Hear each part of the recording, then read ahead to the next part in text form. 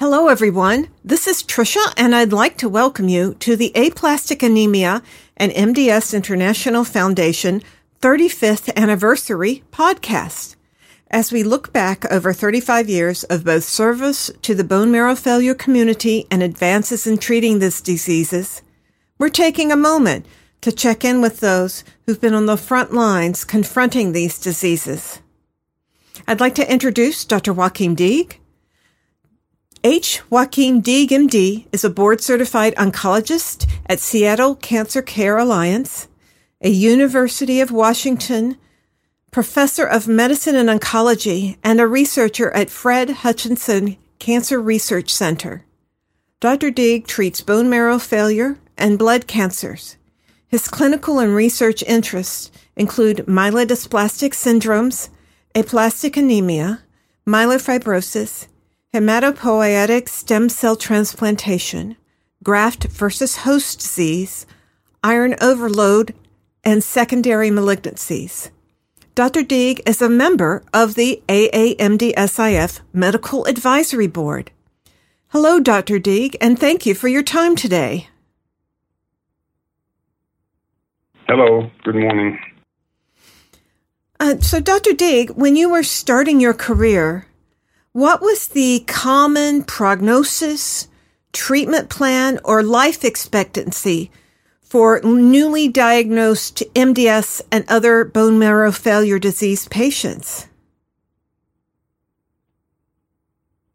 Well, it was certainly not as good as it is today, although one cannot condense it into one number.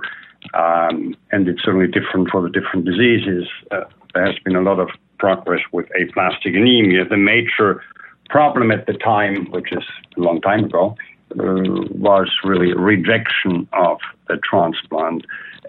When transplantation was used as the primary approach, of course, in parallel, there was a development of immunosuppressive therapy with ATG in particular, and we still use both modalities. Overall, the results with both approaches have improved considerably. Side effects have been reduced to minimal in most studies. And for example, in pediatric patients, immunosuppression has resulted in long-term survival in recent years in 95 to 100% of patients.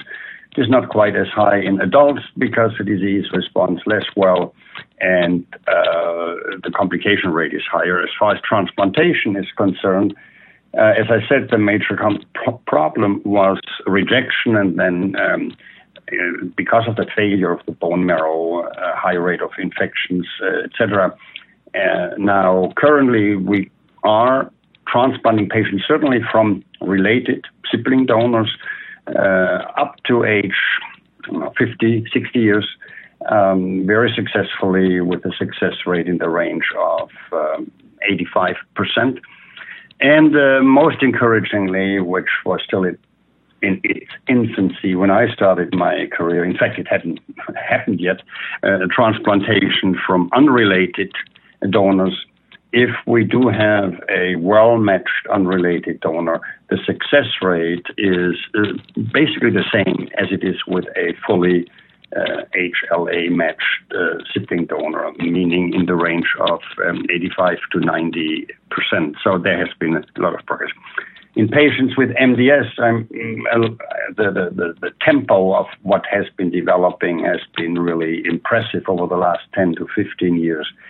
A disease that was sort of obscure on the sidelines has really attracted a lot of attention because of basic scientific interest related to blood production, which is abnormal in these patients, and then because of a growing number of treatment options, although the progress has not, or the success rate has not achieved the same level as with aplastic anemia. Nevertheless, there are now 3 FDA-approved drugs in the United States, Vidase, decitabine, and Revlimid for MDS. and a growing number of patients are undergoing transplantation, although overall it's probably only in the range of about 10% of all patients with MDS.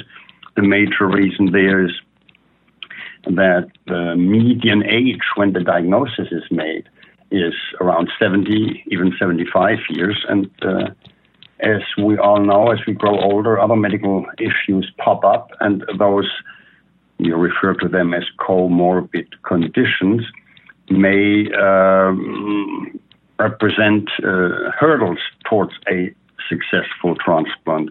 But still, we have transplanted patients now, even in their early 70s, and the success rate has improved, very much dependent, however, not only age, but what the stage is of the disease when we do the transplant, and that's certainly the topic for a more detailed discussion.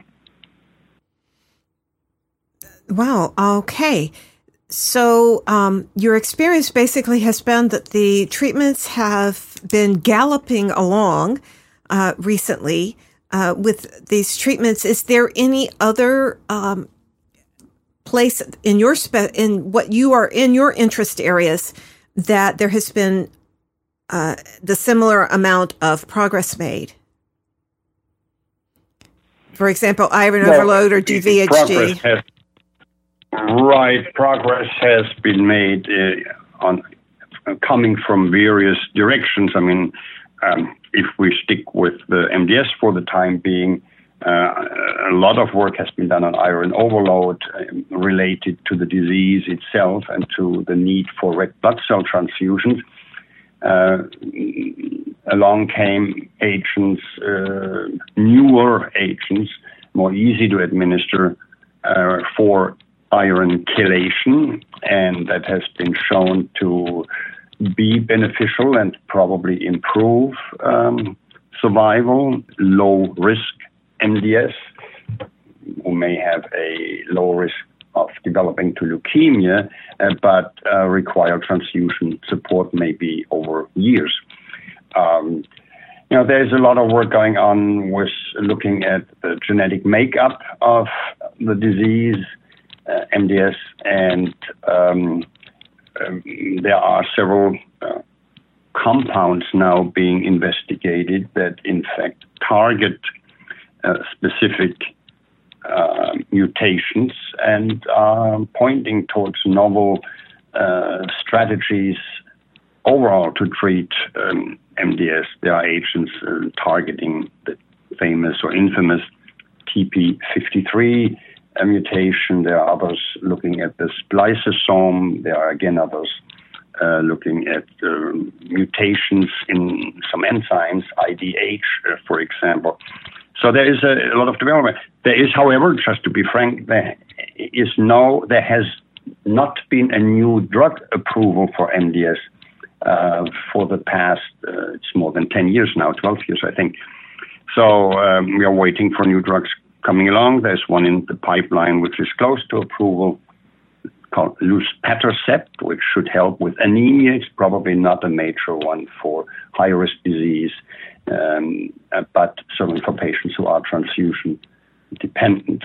That should be available soon, we think. In patients with myelofibrosis, just for completeness, let me mention that there has been a lot of development as well, particularly in the form of the so-called JAK2 inhibitors, JAK2 being mutated in many of these patients, and the JAK2 inhibitor apparently interferes with a negative effect of the mutation, thereby improving significantly the quality of life of patients with these diseases, and probably for a subgroup of patients prolonging life considerably without transplantation.